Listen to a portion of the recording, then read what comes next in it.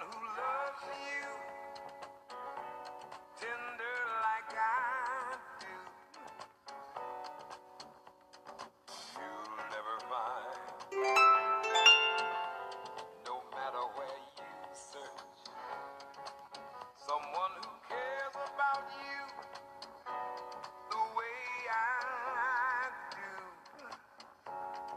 Oh, I'm not bragging on myself, baby, but I'm the one who loves you, and there's no one else, no one else. You'll never find, it'll take the end of all time, someone to understand you like I do. You'll never find the rhythm, the rhyme,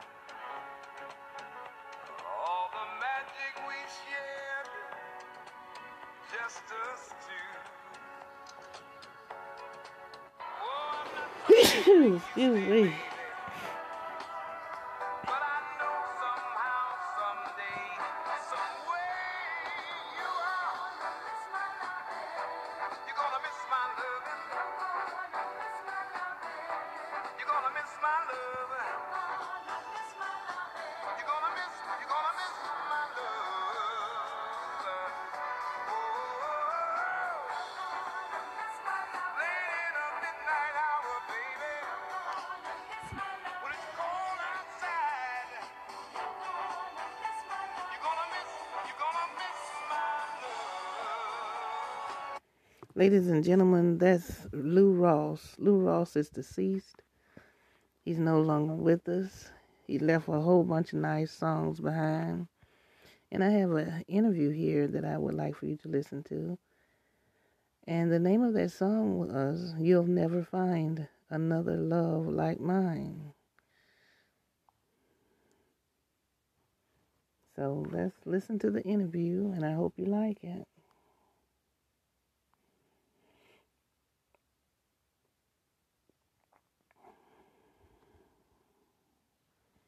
Okay. Well, I met Sam Cooke when we were both about, around not quite teenagers. We hadn't made it to teenagers yet. We thought we were bad, but I was singing in junior choir, and he was singing in his daddy's church.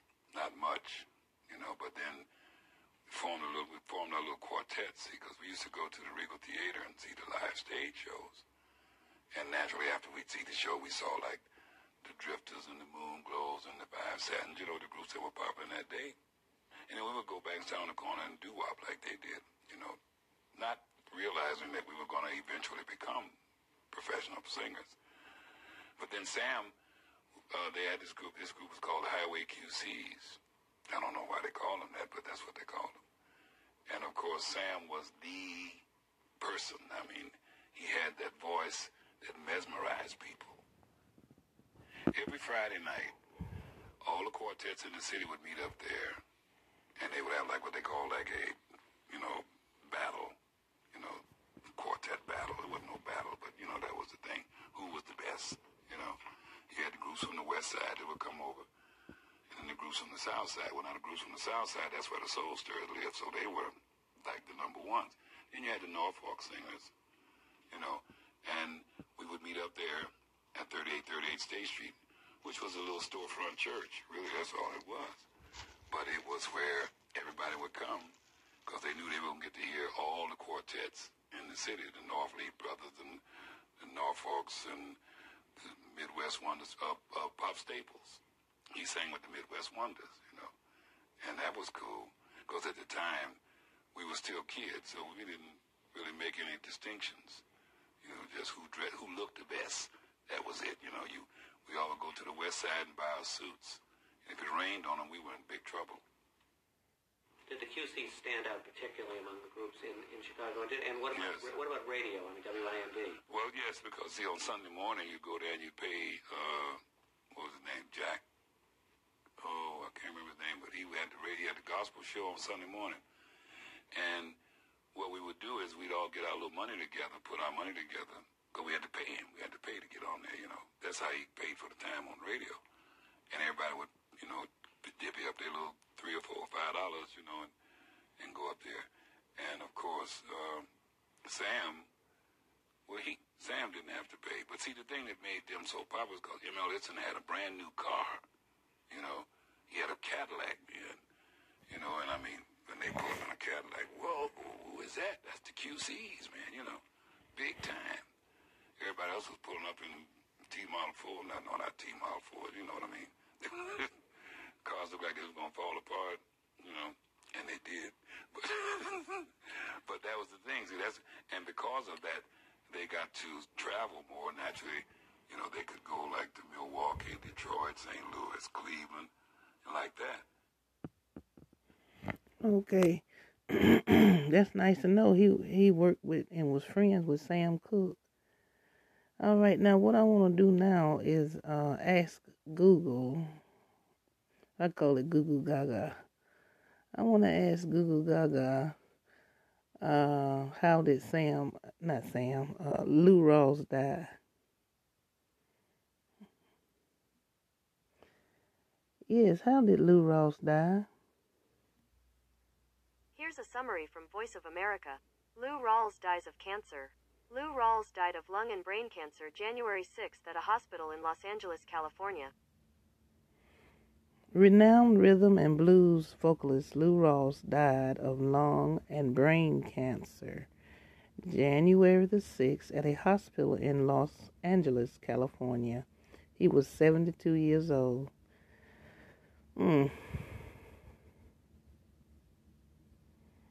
I do believe it was October the 31st of 2009. Okay, now we can go back to the interview now. Let's see.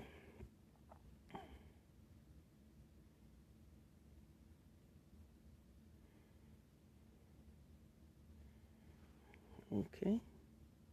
First time I went on the road was with him. First time I came to California, I helped him drive out here. We stopped in, we stopped in St. Louis, we stopped in Kansas City, and then we stopped in Vegas, man. But we didn't get no further than the west side, you know, because that's where the church was. And we stayed with some people because they didn't have hotels and things, you know. They had a hotel, yeah, they did. They had the Moulin Rouge hotel, motel. But we didn't stay there because it was full, so the minister let us stay at some of the folks' houses, which was cool. And then we came on to California, and they were having the National Quartet Convention. And Sam slayed him, boy, he killed him, man, you know. And that's when he met Bumps Blackwell, because Bumps was at Specialty Records, where the Soul Stirrers were recording. He had patted himself after Reba Harris. So naturally, Crane and, you know, Soul Stirrers, they said, this is the boy. So they got him. But so you thought he was ready when he joined the Stirrers? Yeah, he was ready for gospel, yes. He was ready for gospel. Because he had, I mean, you know, like I said, we had no idea about going into the secular world, you know, because we were going to church. You went to church every Sunday or else, and you didn't want to know what else was. So you went to church. Well, my reaction, like all the other people, you know, that knew him and grew up with him and had been around him, was, are they going to accept it? You know, are they going to accept the gospel singer turn pop, you know? Of course, they called him a rhythm and blues singer. I mean, You Send Me, I'm still trying to figure out how they could figure out You Send Me was rhythm and blues, but the reason he did that because he was black. He was a model for everybody. He was a model for everybody, because if you remember, right after he did, well, not right after, but it wasn't long after that Aretha came out. It wasn't long after that the Staple Family came out. And there were numerous others, you know, that came along at the same time that had been gospel-oriented, gospel-trained, because that's the best school in the world. If you want to be in the music, you know, if you want to be a singer, go to church, because you learn a lot. You learn tonality, you know. You know when you're off key and all that stuff because you're singing it within a group. So you got got to find your place in there. Once you do that, you find your place within instrumentation when you're playing with music. If you brought up in the religious world, you know, if you are sincere, you never really get away from it. Not that you have to be the diehard, be there. I got to go I got to be there every time the door open. No. As long as you got the spirit within you. And Sam did. He had that. That's why I think he was as successful as he was, because he never left his roots.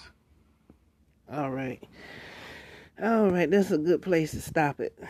What I'm gonna do, that he talking about Sam. I want something to tell me about Lou himself, Mr. Lou Ross. Oh, it's a song on my mind right now, but with Lou Ross in it. Let's see.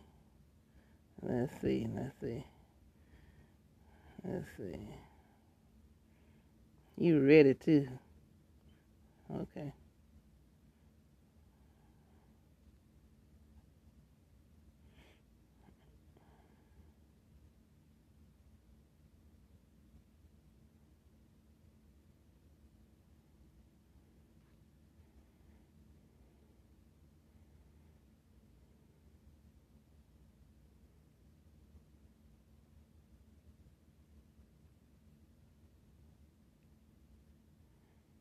Let's see how this one is. Okay. I just heard that one.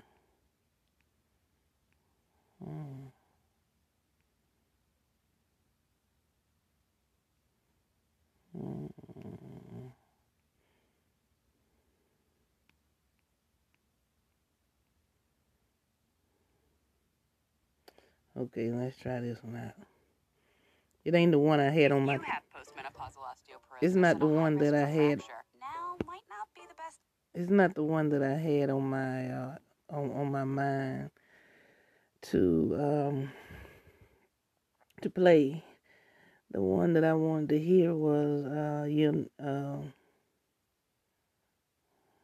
let's see. We just got through listening to You'll Never Find Him, didn't we?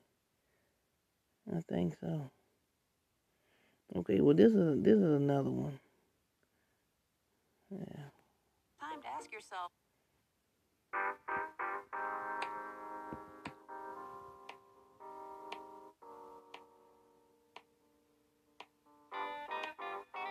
Pardon me, do you have change for a quarter? I gotta make a phone call. Thank you.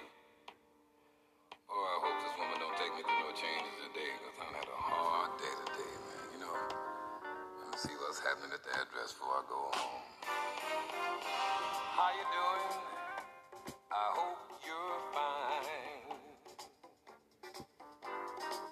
Did your day take you through changes and to mess up your mind?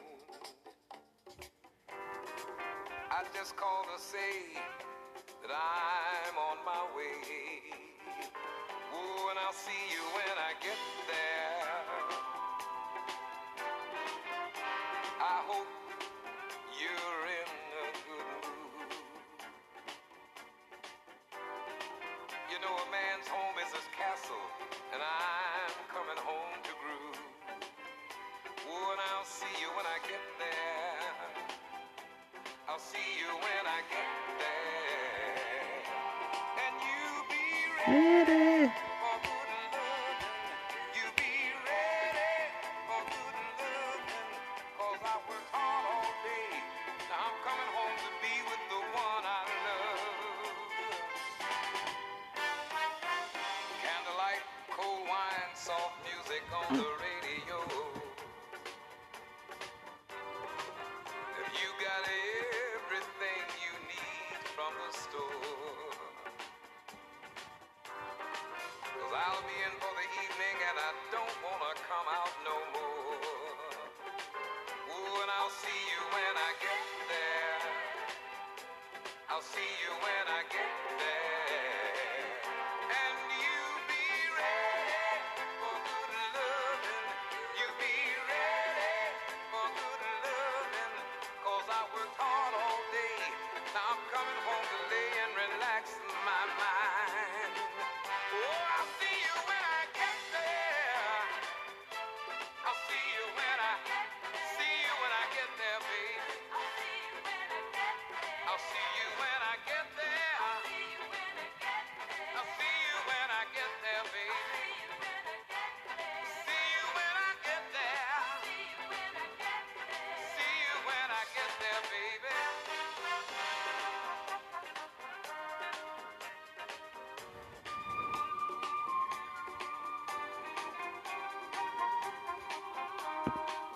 They got a huge break in this song, but I love it. I'm gonna let it finish playing, but I got to find something on Mr. Lou Rawls, cause he had a very distinctive voice.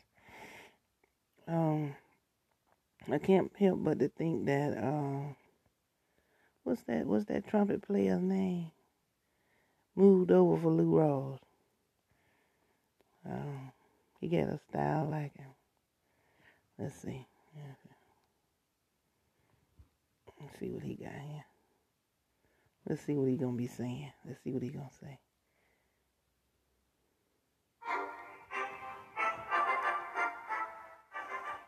Hi, it's Dennis Daly.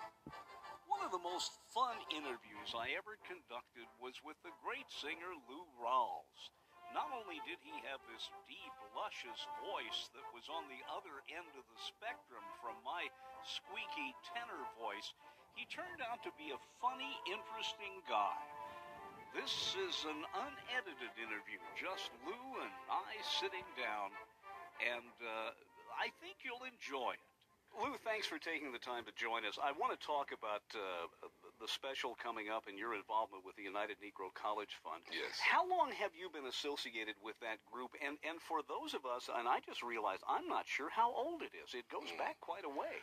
Well, actually, it's, I think it's celebrating about 50 years. I didn't get involved with it, though, until about, this is our 18th year of my telethon that I started to raise funds to help, subsidize these colleges and also supply scholarships for deserving students. But I believe the UNCF itself actually started back in the 40s. Mm-hmm. And I got involved with them, as I said, this now is 18 years ago when I signed with Anheuser-Busch Budweiser as the spokesman for them for voiceovers on radio. And I had recorded the song You'll Never Find Another Love Like Mine at the same time. So what happened was they would play the song and then they would run the commercial. Then Sure. they run the commercial and play the song. So it got to be a pretty, door-opening thing. And I was talking with August Bush III, the chairman of the board, who had just taken over the company from his dad. And he was aware of my community involvement, the work that I've been doing as far as schools and stuff like that. So he asked me, he said, is there anything we can get behind you on? And I said, well, yeah, I've been doing all these telethons for fundraisers for research, the Jerry Lewis, the Heart Fund, the Arthritis Fund. So we're doing everyone else's telethon. I said, and everybody was... All right, let's get off that. World's Fair in Brussels. Now, Yes. This would have been 58, maybe. Probably, yeah. And the audience was just hot. I mean, Yes. they wouldn't let the man stop playing. That's right. Lionel Hampton still goes over there. I don't know none of these does. people they talking about. I don't know who Lionel Hampton is. That's fine. I want to know something about him personally. Let's see if they gonna get into it.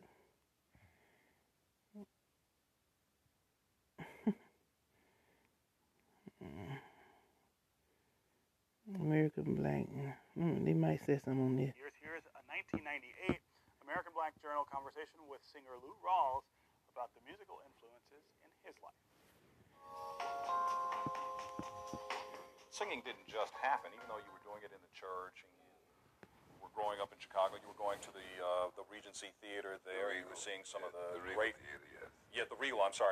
Theater, and seeing some of the great acts there. Right. The Ecksteins and the Joe Williamses and folks like that. Oh, yeah. Who were some of your earliest dynamic musical influences? Eckstein, Joe Williams, Al Hibbler. A lot of people don't remember Al Hibbler. Al Hibbler, Arthur Prysock, because they all had the rich baritone voices. Well, I was, baritone. I always had a deep voice, so naturally I would relate to them. And of course, Eckstein with the Mr. B. Collar. Let me ask another way. Let me look it up another way, because I'm not getting what I want. Let's see. Lou Rawls, instead of punching in that, let me punch in something else. Let's see what that do.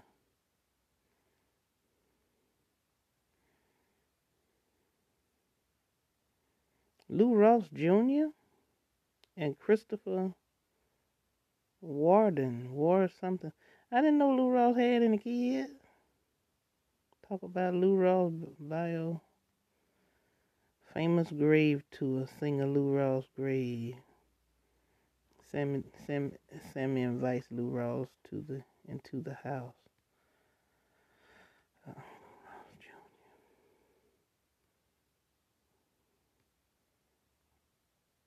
Lou Rawls concert.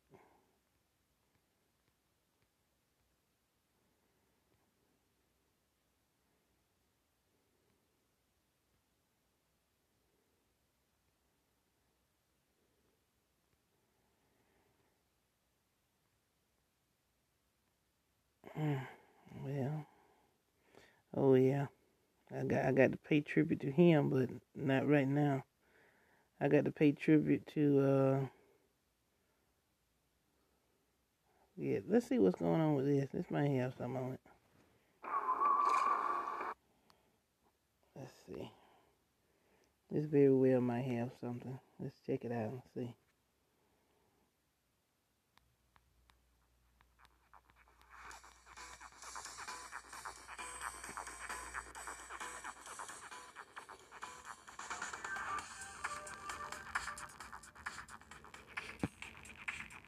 I doubt it.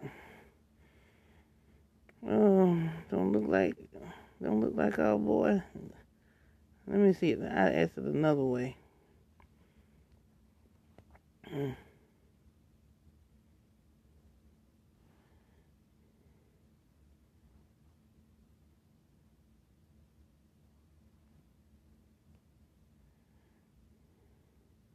This might do it. Let's see.